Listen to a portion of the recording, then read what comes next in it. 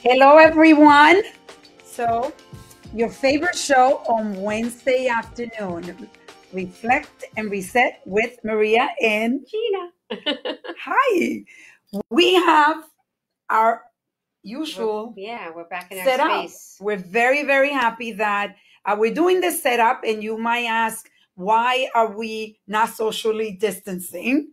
So, Dr. Gonzalez is a doctor that works with our in our facility, and we actually all get tested every week, and we work together. This is how we are. We're always talking and meeting, and so we decided to actually go back to the way that we used to do our shows, and it feels awesome. Yeah, it does. It feels, it's so much easier. We don't lose connection, Right. right? I'm not going to lose connection with you. So, and the good thing is, without further ado, we already just introduced you, right? So, Dr. Made Gonzalez, I'm sorry, I'm slurring my words today. He works with us. She's an interventional cardiologist here at Formé. And actually, we were talking about this before the show. People don't really know what interventional cardiology is versus cardiology, right? Because I actually had to look it up, and I should know because being in the medical field. But so maybe you can shed some light on that. Right. So thank you, Gina and Maria, for having me here again. It feels like it was like 3 years ago, but it was almost a couple months not ago. even 2 months ago. Yeah. Right, when I was here. So yes, it's always a pleasure. Thank you. So what's the difference between an interventional cardiologist and a general cardiologist? Interventional cardiologists actually do procedures. They are considered invasive. We do coronary angiograms. We do put stents. We treat acute myocardial infarctions. And people who are coming with a heart attack, we treat them. We open up the blockages. We also take care of the carotids, the blockages in the legs, in the arteries of the kidneys. So another subdivision of interventional cardiologists is people who deal with the valves. They put valves when there is a tightness in the valves in the heart. So it's a whole. So you actually do surgeries? Umbrella. You do? It's not surgery. It's minimally invasive. So we do it either through the leg or through the arm. Mm-hmm. So 95% of my coronary cases I do it through the arm. It's just easier for the patients. They can walk, they can eat, they can just go home the same day. There is less bleeding risk, less infection. It's just more comfortable. But when we can't, for some reason, we can't complete the procedure to the arm, then we go through the leg. And it's through a big IV. It's like a sheath that we put, and then through there we deal with the catheters. So you've been working with us now for, actually, it was pre-COVID. Yeah. Mm-hmm. And then we took a little break and we came back together. And now we are really working hard, and the practice is growing. You're seeing a lot more patients. And we've been able to create a cardiac lab in a way. I mean, we're not doing those procedures that you were talking about, but let's talk a little bit about the procedures that we're doing in our facility now. Right. So, we have a big population. We treat a big population here, and we have a lot of diabetes, hypertension, high cholesterol, obesity. So there is a big prevalence of that in this community. So one of the important things treating this population is to screen them for heart disease, for blockages, for arrhythmias. So right now we are offering a battery of tests to screen people and test if they're having any symptoms and catch them early. That's the whole point, right? Catch them early if there's any problems brewing. So we're able to diagnose it and treat it to prevent further complications, and getting them to the lab, which is what the whole point of prevention, right? So we're offering echocardiograms, which is an ultrasound of the heart. With that, we look at the structural part of the heart, the function, if it's strong, if it's weak, any valvular problems. We're also doing stress echoes, which is an echo coupled with the stress testing. We put the patient on a treadmill, and then we compare the ultrasound images after at peak exercise with the recent images. And basically, we're trying to see if there is any abnormalities, any suggestion of ischemia, or a certain part of the heart is not getting enough oxygen. We do holters, Holter monitors, event monitoring for patients who have palpitations and they might be having an arrhythmia, patients that are feeling lightheaded. There is many indications for that. Patients, we hook them here in the office to the monitor. They go home and they wear the monitor for a certain amount of time, and then we get the read and we plan accordingly. We also do vascular ultrasounds. We screen for the carotids, for the abdominal aorta, for aneurysms. It's important for patients who are hypertensive, men over age of 50, those smokers. They tend to form like weakening in the walls of the aorta, and that weakened area may grow. That's called an aneurysm. It can rupture, and patient died. So we are screening for that, and that's a recommendation, in hopes to catch those people who already have an aneurysm and follow them. Yeah, and because they might need surgery. And what we find is that what people don't understand is that there are different diagnoses that people have that need to see a cardiologist. Like, for example, a diabetic would think that they need to see the podiatrist and their internal medicine doctor, but they really need to see a cardiologist. Now, what does diabetes have to do with cardiology? How does diabetes affect the heart? So diabetes, type 1, type 2, it's very prevalent. Most of the patients who have diabetes end up having heart disease. Just because diabetes, just like high blood pressure, smoking, cholesterol, obesity, over time, it damages the linings of the arteries. It damages the nerves that supply the heart. And people develop heart blocks, arrhythmias, blockages in the arteries of the heart that may weaken and develop cardiac insufficiency. So it's very important to catch and treat these people aggressively before they develop that. And as far as usually people that have chronic conditions like diabetics, many of them also end up having hypertension, right? Mm-hmm. Right. And why is that? Like you would ask, like, why is it that goes like hand in hand? Well, it's many things, right? Many things. Diabetes damage the lining of the arteries of the heart, right? And it will start creating thickening or hardening of the vessels that causes hypertension. Some people have genetic predisposition, obesity. It's an inflammatory state that also raises the blood pressure. So there are many factors. Diet. Also. And I think some people don't understand the high risk when you have hypertension.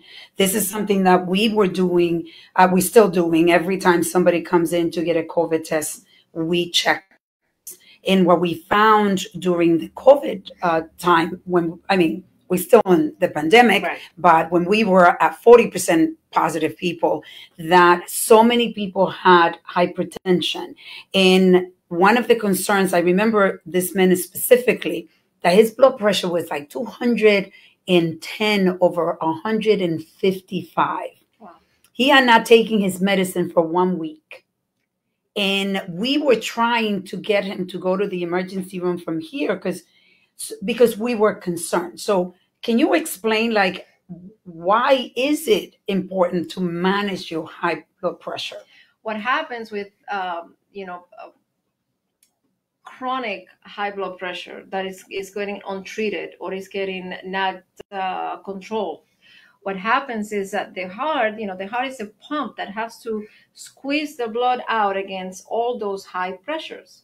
So it's like you're running a marathon and you're not allowed to stop. That's the way I explain it to the patients. At some point, you're going to collapse. And that's the same thing that happens to the heart. The heart weakens. First, it hypertrophied, it gets thickened, it doesn't relax well, but then over time, it grows, it dilates, and then when it comes the heart failure with reduced EF, which is like a weak heart. Also, high blood pressure creates predisposes to blockages in the heart, which in turn doesn't allow oxygen and the nutrients to supply the muscle, so the heart is also going to weaken. Hypertension causes strokes. That person, that's what we call it. If he wasn't having any symptoms, that's a hypertensive urgency. So he could have a brain bleed at any point.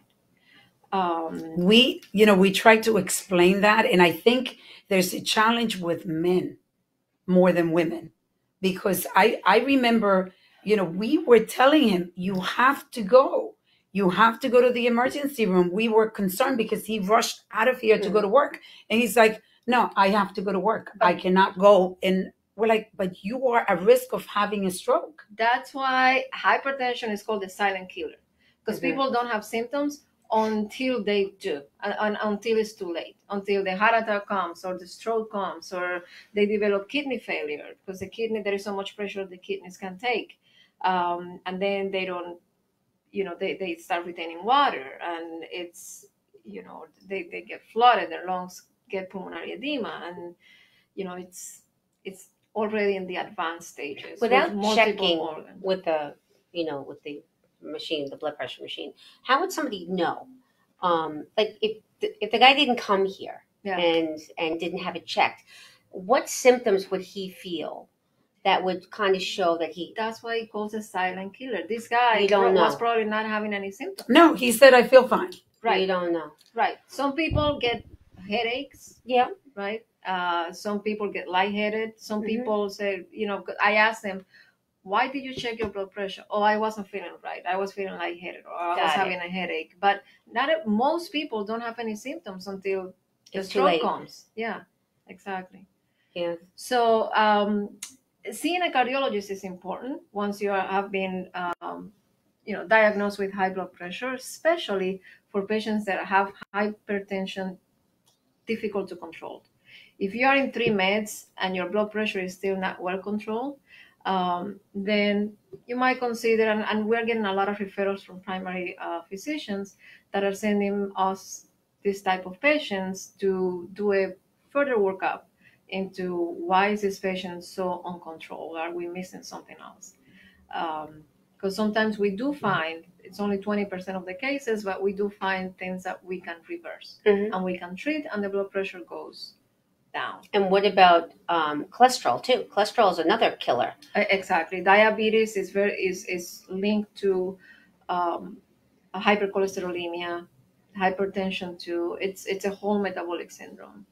But cholesterol is when you have the particles, right, going through your blood that hardens. Is that right? The plaques start forming when there is damage in the endothelial layer of the arteries, and then cholesterol plaques starts build up.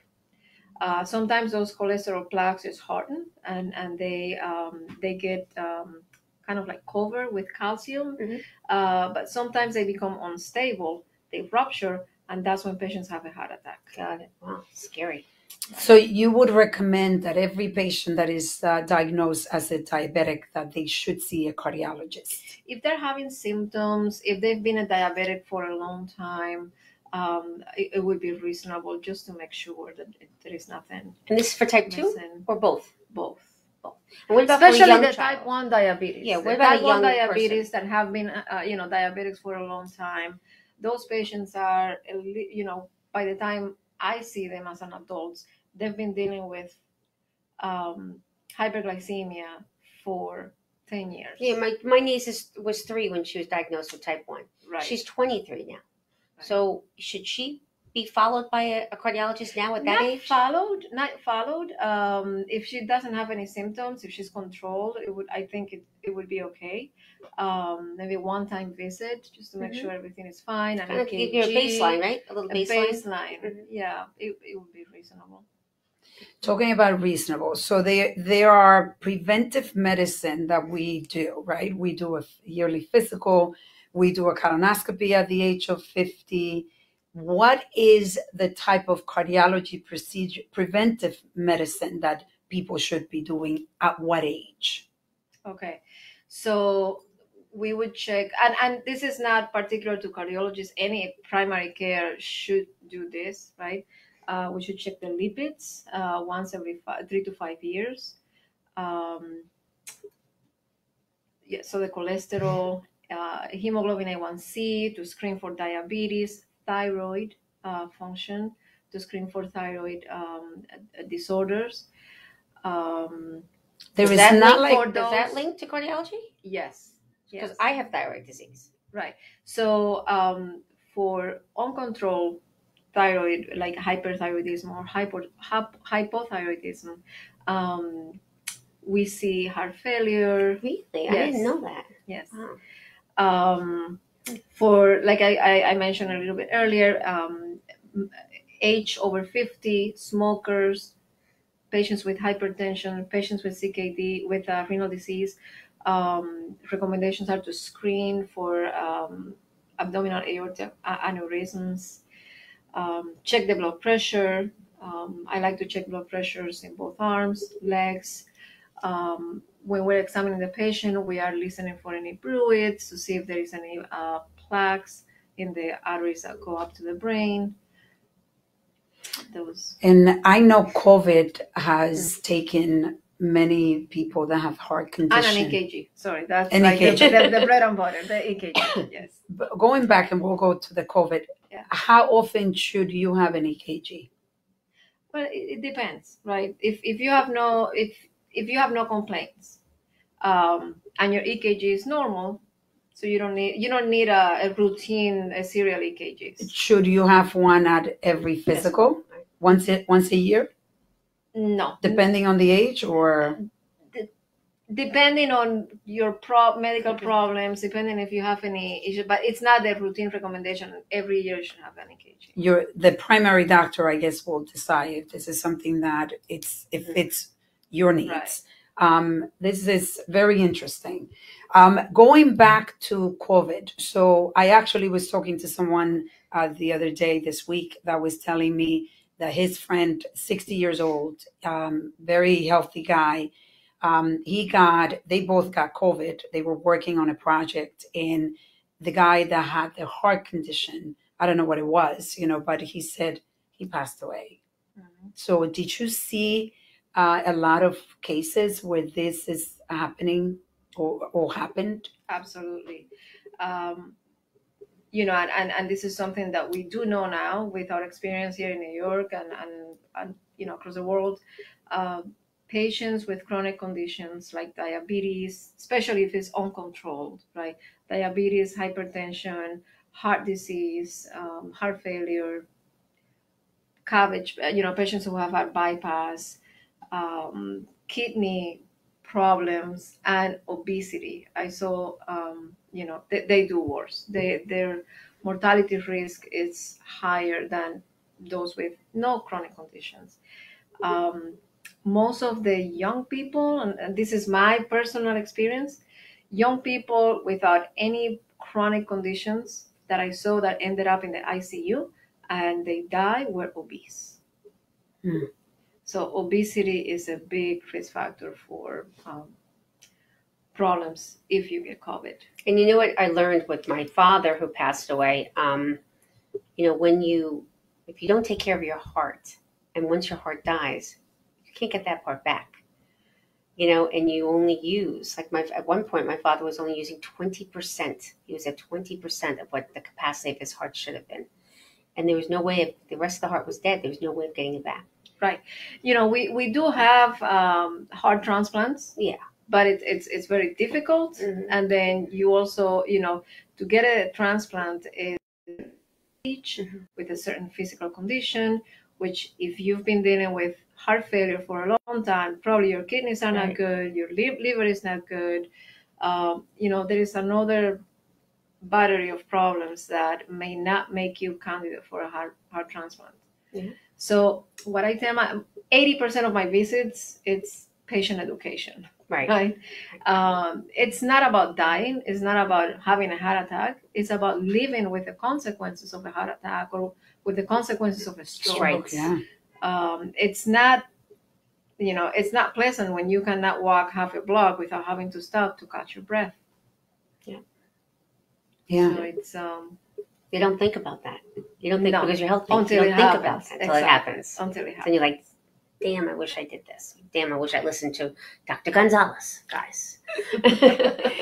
Dr. Gonzalez, if you are a young person and you are very overweight, should that person be worried about cardiac conditions? Absolutely. And is that a candidate to come and actually have a consultation? Will you say that if you are obese and you haven't seen, you're young, so you feel, well, I'm young, I don't have to worry about my heart because I'm young, but I am obese. Is that somebody that should be coming to do at least one consultation with a cardiologist? I think it would be reasonable if they are in the mindset of changing their lifestyles, right? And sometimes just talking with the physician or with other people, sometimes they just, something clicks that, oh, I had not thought about that, so Maybe it's just the fear. Sometimes you have to instill a little fear that this is going in a bad direction.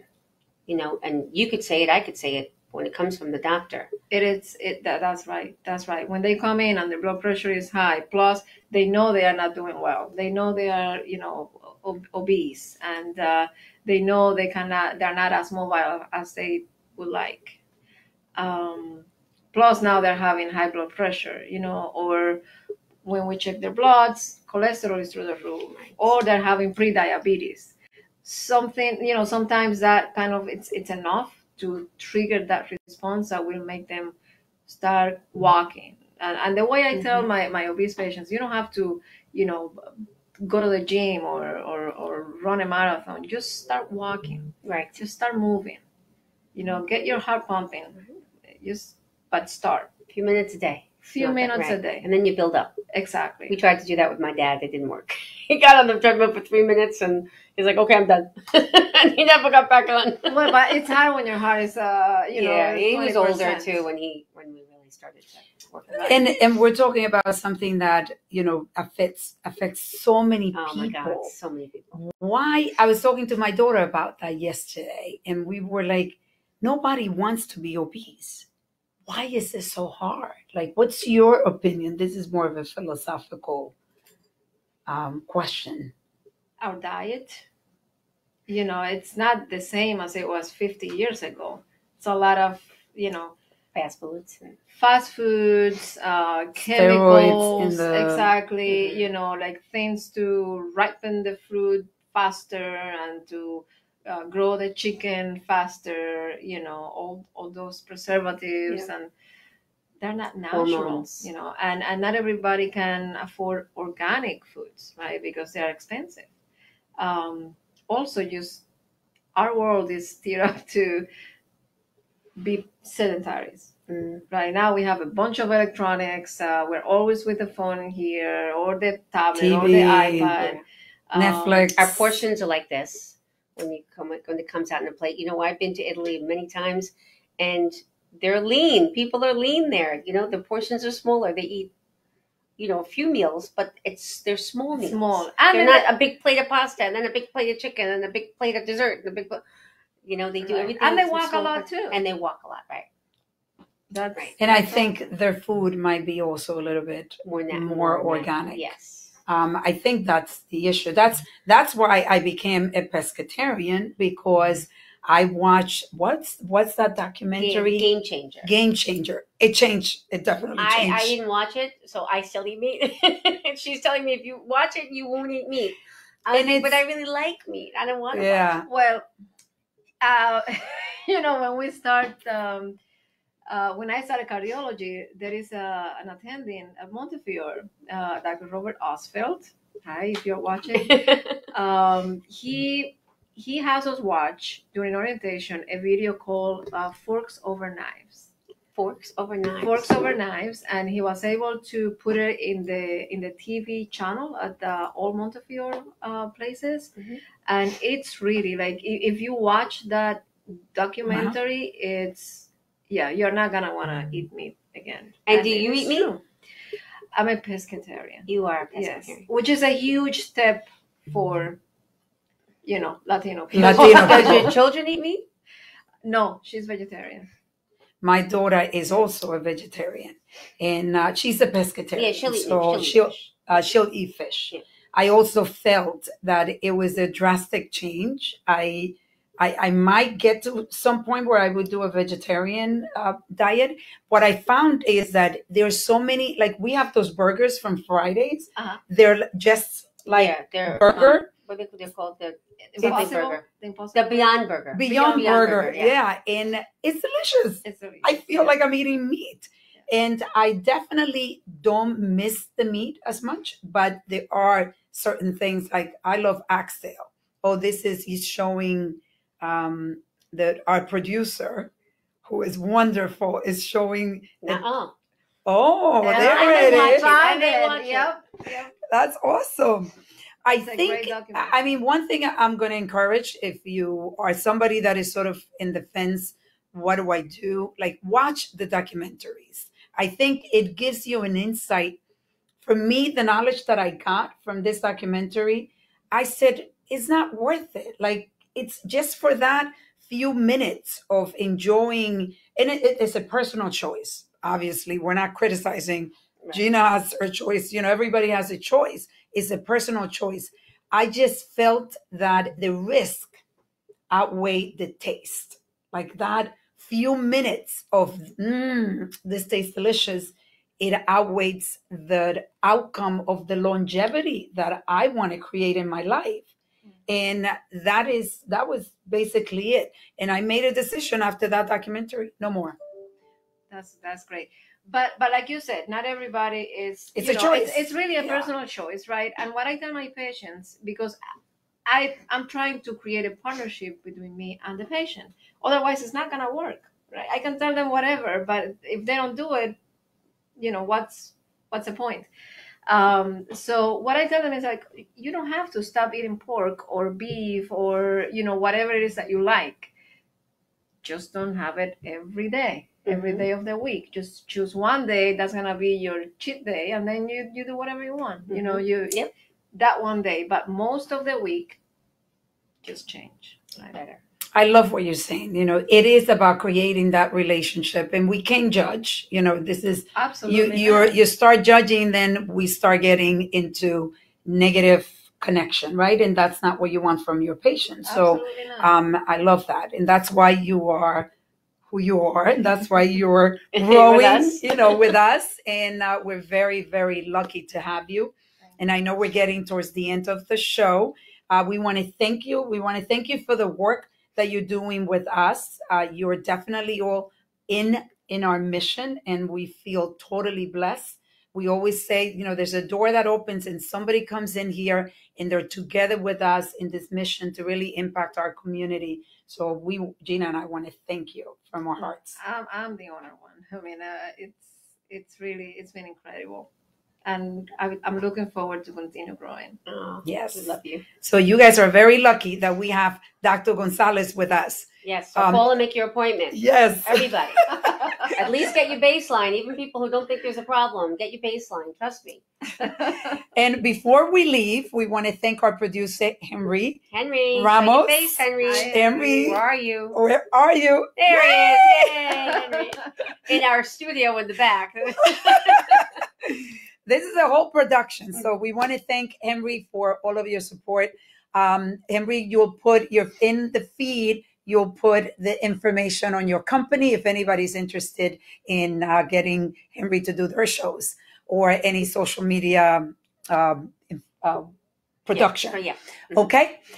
We want to thank you for watching us, for supporting us. We want to thank our community. You guys have been amazing supporting Formé. We have been awarded Westchester Healthcare Heroes. And we want to thank Westchester Magazine for acknowledging the work that we're doing. It's heartwarming for us to be recognized for what we love to do, which is taking care of you.